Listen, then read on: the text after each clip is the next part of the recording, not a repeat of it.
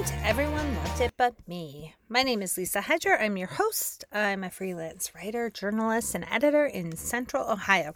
This is the podcast where we offer unique opinions on literature and bookish topics. Today is a Book Bits episode. These are typically a little bit shorter episodes, and I've got a handful of topics to discuss today. First off, we're going to talk about little free libraries, and we're going to kind of talk about what those are and what's happening with them. And then I'm going to talk a little bit about books for graduation gifts. This is a subject I'm going to bring up again, but we're just starting this topic now. Then I'm going to wrap up the episode with the start of the discussion about summer reading. That's another topic that we'll continue to talk about for the coming weeks as well. Now, on to the show.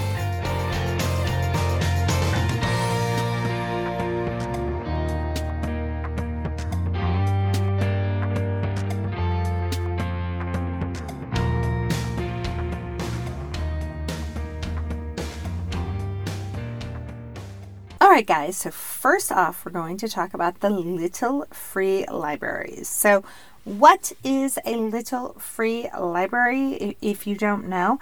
Basically, it's any type of structure. It could look like a little house. It could be, a little box. Some of these are really elaborate. Some of them are not.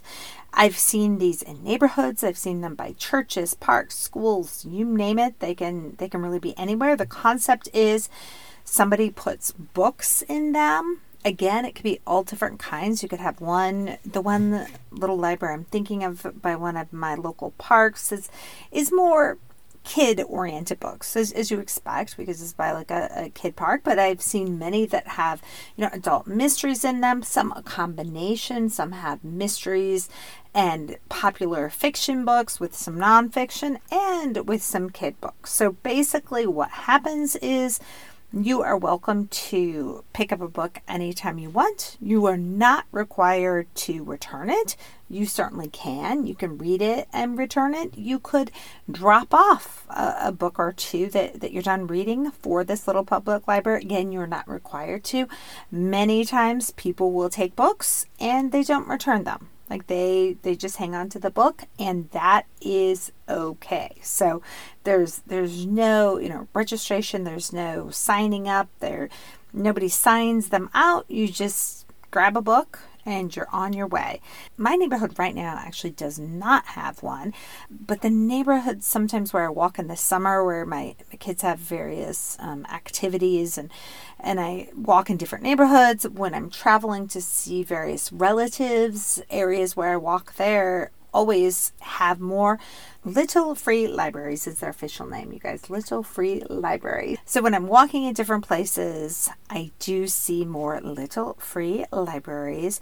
And the books are in all sorts of various conditions. Like there's one place where I was walking a lot last summer where I stumbled upon one. I probably spent literally like 10 or 15 minutes kind of reorganizing it because I felt like it was a little disheveled. So it needed a little housekeeping. So I just took that time and did it.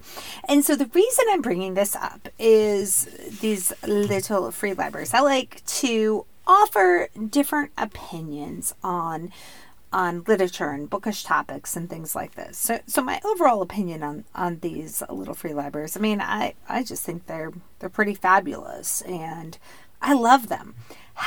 And I don't see that changing, but I do want to share with you this study, which I thought was really interesting because they offered some constructive thoughts on these little free libraries I never even thought about. Now, it doesn't necessarily change my mind, but I think it's interesting and it's something that people might want to hear about.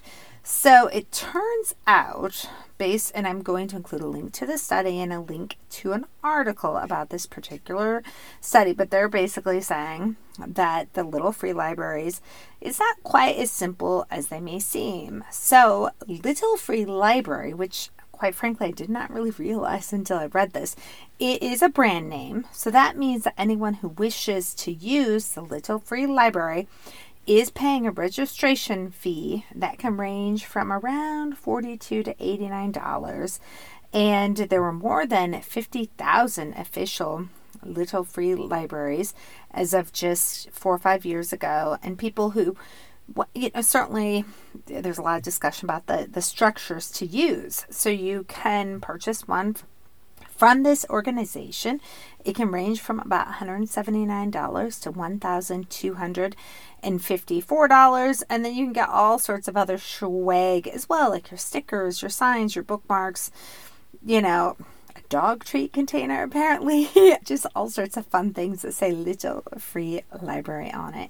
So going back to this study, the two researchers from Toronto, Jane Schmidt and Jordan Hale, so they really analyzed a couple areas in Canada, and they published this study called Little Free Libraries, interrogating the impact of the branded book exchange.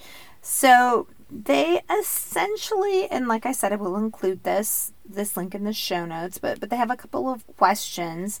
They basically, in some, as I said, constructive criticism about this movement. So they actually say that little free libraries have made book sharing more complicated and costly than it ever needed to be. Put simply, one does not need the assistance of a nonprofit corporation to share books with their neighbors. So in this analysis, they kind of looked at locations of little free libraries in Toronto and Calgary, and they found that many of these libraries appear actually in pretty wealthy neighborhoods where predominantly white residents are who already have university degrees and where pretty robust public libraries already exist. So they essentially say this kind of goes against the notion that little free libraries can somehow combat book deserts, right? Where people aren't able to get and find books because these little free libraries are already in areas that have a really wonderful opportunity to find literature. So, like I said, it's a really interesting discussion, and the study, raises the question they ask is, why can't public libraries meet these needs? And they essentially say, why do we need these little free libraries? When we have libraries that are already so phenomenal, and of course these, again, robust book collections curated by trained librarians, why do we need little free libraries? Why do we need them? So here's where I'm going to answer this. So I want to note that I think any opportunity for somebody to get their hands on a library book, or in this case, a book, right? Any opportunity to get your hands for a kid or for anyone to get their hands on a book is always a good thing. I want to note that I posed this question on social media, and I really loved the responses that I got. The study highlights the fact that you have this nonprofit agency who's collecting money and things like that. And the people who posted on my social media thread were saying, hey, a lot of times these little libraries just pop up and they're not going through the branding. They just are this little box. One person had posted and said, we have one outside of a church. It's frequented from members of the community. We do have a nice library in town, but during the pandemic, and there were some flooding issues in this town, it was not open for many months. So many kids took advantage of this little library. And this person also noted that we have a high poverty level in our township. And for many kids, it's super exciting to pick out a book that they get to keep. So somebody else kind of said something similar, that, they're not always necessarily branded. Sometimes somebody makes a little box or something like this and keeps these books available, prevents these books from going into the garbage truck, just making them available. Somebody else was talking about Girl Scout troop that was installing many little libraries in the area, and collecting books, restocking them, and making sure that they're clean, and basically saying many of these were just little entities that you built, and you didn't necessarily need to go with the registry. You just made them available, keep them.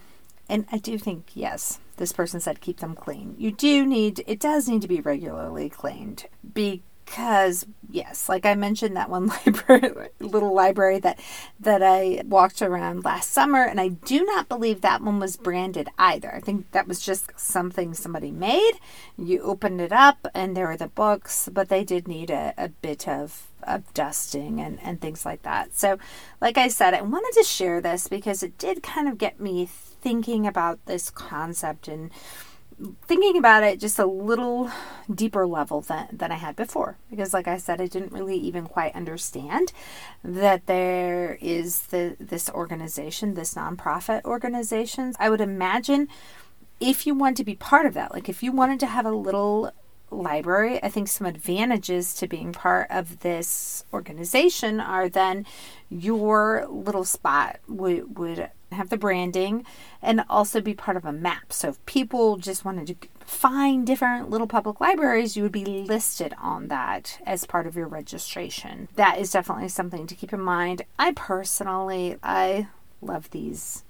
I love these so much. I think they're so cool. I think the examples that people were bringing up during the pandemic, if there is, a flood or some kind of maybe a hurricane or some reason that a library can't be open, this just gives folks another opportunity. And I have to tell you, like I said, every single time I go by one, I have to open it and I have to see what is in it.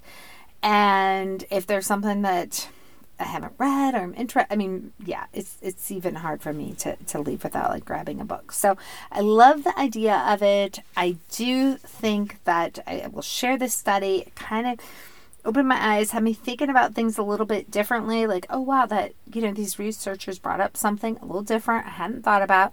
Still love these libraries.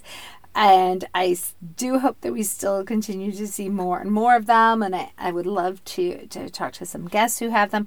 I think that there's also a lot of issues about maintaining them and the structures, especially if it's snowing or you are around hurricanes. I think the structures have to be really solid. But I do think I like this study because it just opened my eyes and had me thinking about things just a little bit differently. As I said, I am a big fan of these libraries, and I don't envision that is going to change. I will include the links to the show notes, and feel free to check out this study, and also include some links, of course, to the Little Free Library organization. And there's some awesome pictures out there. You can see some of these different designs and things like that as well. All right, I want to talk a little bit about graduation and books. So the question is, should you give books to graduates as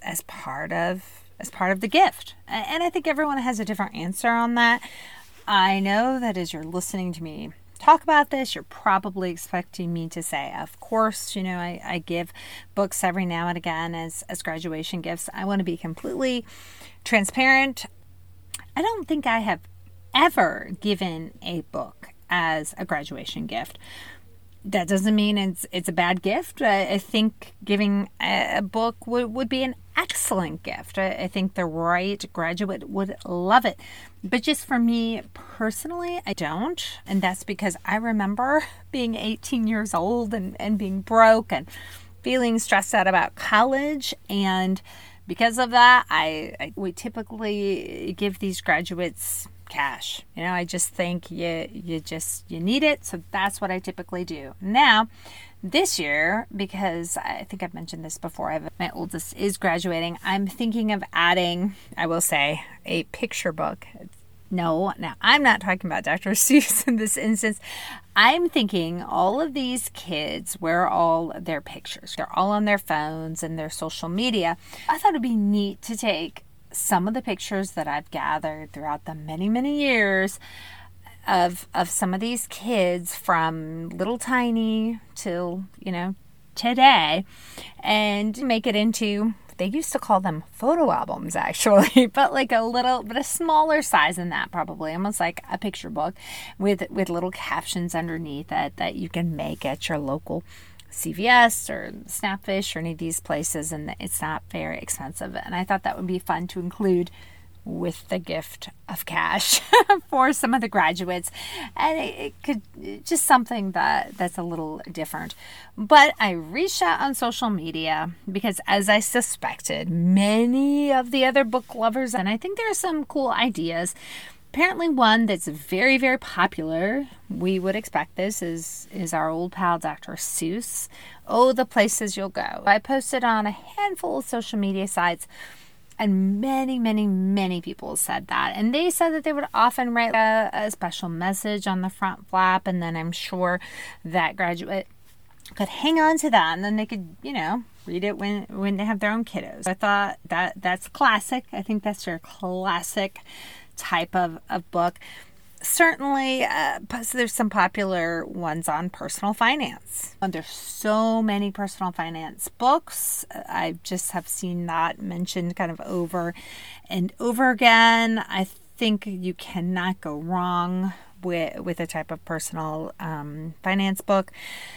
I also saw, and this kind of goes a little bit with that contrarian view that we like to offer, different types of books that you wouldn't think of as, upbeat, pleasant, reflective book. But somebody had posted things like Know My Name, Missoula, and Not That Bad. Okay, so those 3 books all deal with the topic of rape and sexual assault. So certainly those are difficult books, but one person said that they tend to buy those type of books as gifts to female graduates. Those are tough books, but something to think about.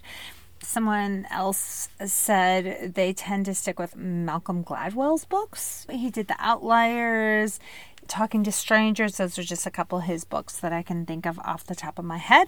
Those are books that I think get graduates to start thinking. They look at the world in a little different way.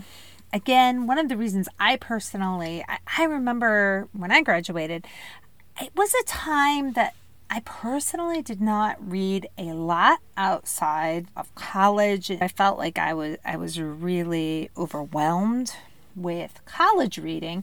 I think that some of those like shorter, or remember Mike Royko, he was the columnist for the Chicago Tribune. Those are the kind of books where you could just open and read almost like a column that's kind of funny and goofy. I kind of like something like that. And in that thought of being goofy, somebody had said that they, as a joke, they go with Kerouac's On the Road. Get them to drop out of college their first year. It's a great joke to play on their parents. So we like to have humor, right? So someone else had suggested This Is Water by David Foster Wallace. I have not read that book. I want to tell you a little bit about This Is Water. I have not read this book, but it only gets 946 rankings, I saw, I believe, on Goodreads, less than 1,000. So David Foster Wallace gave a public talk at a commencement address in 2005 at Kenyon College. Kenyon College is in Ohio. So the speech is reprinted in this short book, and it really talks all these questions, right? How does one keep from going through their comfortable, prosperous adult life unconsciously? How do we get ourselves out of the foreground of our thoughts and achieve compassion? So the speech captures Wallace's electric intellect as well as his grace and attention to others. After his death, it became a treasured piece of writing reprinted in the Wall Street Journal and the London Times. This might be the kind of really thoughtful thing that graduates would really like. And that's kind of what I was thinking. If I do decide to actually start giving books, which I'm not saying I'm going to, but if I were to, I think something like this would really fit in, something small. There were I know a lot of people who like to do, college survival kits, or, one of my other friends says she did like a medicine kit where she's including the Band-Aids and the Advil and, things like that all college students probably forget to pack, but you need that kind of stuff, and make it into a little bit of a kit. And she had added a small type of book as well. And, if you do one of those college survival kits and you add your popcorn and you add, the snacks and things like that, you can still throw in a little money with something like that and one of these kind of cool books. So I just think that there are some unique types of books that I think some graduates might like. It's something to consider. It's something I will think about. Like I said, I'll probably maybe do these picture kind of books perhaps this year, and maybe something a little more thoughtful as well. So that's something to think about. Okay, so now I want to talk a little bit about summer reading. Summer reading, for many readers out there, this is everyone's most favorite time to read. Summer reading could mean like two things, right? So think about like hanging out at the beach of your choice with your book and just having the most lovely afternoon, catching up on reading. And then also when I think of summer reading, the second thing I think about is all of these awesome reading programs that are usually catered to kids. And certainly there's the library summer reading programs. There's summer reading programs through many corporations where kids will get free books. They'll get free tickets to concerts, baseball games, you name it. They'll get free meals. I mean, there's so many amazing programs out there. And I will definitely talk more about these programs, I think, in the coming weeks. Today, I just wanted to encourage the adults out there to check out these types of programs for adults. Our library also has an adult summer reading program, and I feel like the adult summer reading programs, they don't get as much attention, they don't get as much glitz, they don't get as much promotion. The marketing is not quite out there. We don't have the fun bags and the fun designs that the kids have. Who cares? It doesn't matter. If you're reading anyway, usually it just means when you're going to the library to pick up a book or drop off a book, either some of these are online as well, or it could be in person. You fill out what you have read, you just track it. You'll just think like, okay, what did I read last week or this week? Write it down. Sometimes you're just popping it in with the possibility of winning something. And sometimes these programs are even available outside of our library. Some entities have adult reading programs. So I just want everyone to start thinking and start looking. As I said, I'm going to talk about summer reading more. This is just to get that thought process working. I just want everyone to start thinking about this idea that some of these summer reading programs are not just for kids. They're for adults too. I will tell you, I've won a couple of prizes. I'm not one that normally wins anything, but I think I've won at least one or two prizes, and it's super exciting because I read anyway, so I might as well enter these little contests. So consider that, check it out, check out different organizations for yourself as an adult. And of course, we know there are so many amazing programs for kids, but I just think it's fun to consider for adults as well. So I want to thank you as always for listening to the show. I really appreciate your time. If you ever have that Everyone Loved It But Me book you'd like to recommend, or a bookish topic you'd like to recommend, please check out my website at www.everyoneloveditbutme.com. You can just pass on any bookish insights, a book you like, a book you didn't like, maybe a book you've given as a graduation gift, anything you want to share, you can reach out to me on my website. I always appreciate it if you tell people about my show. That's how people can find me.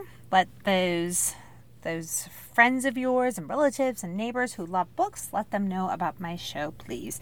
Again, thank you for your time. I hope you have a lovely day. And most importantly, I hope you get time to read today.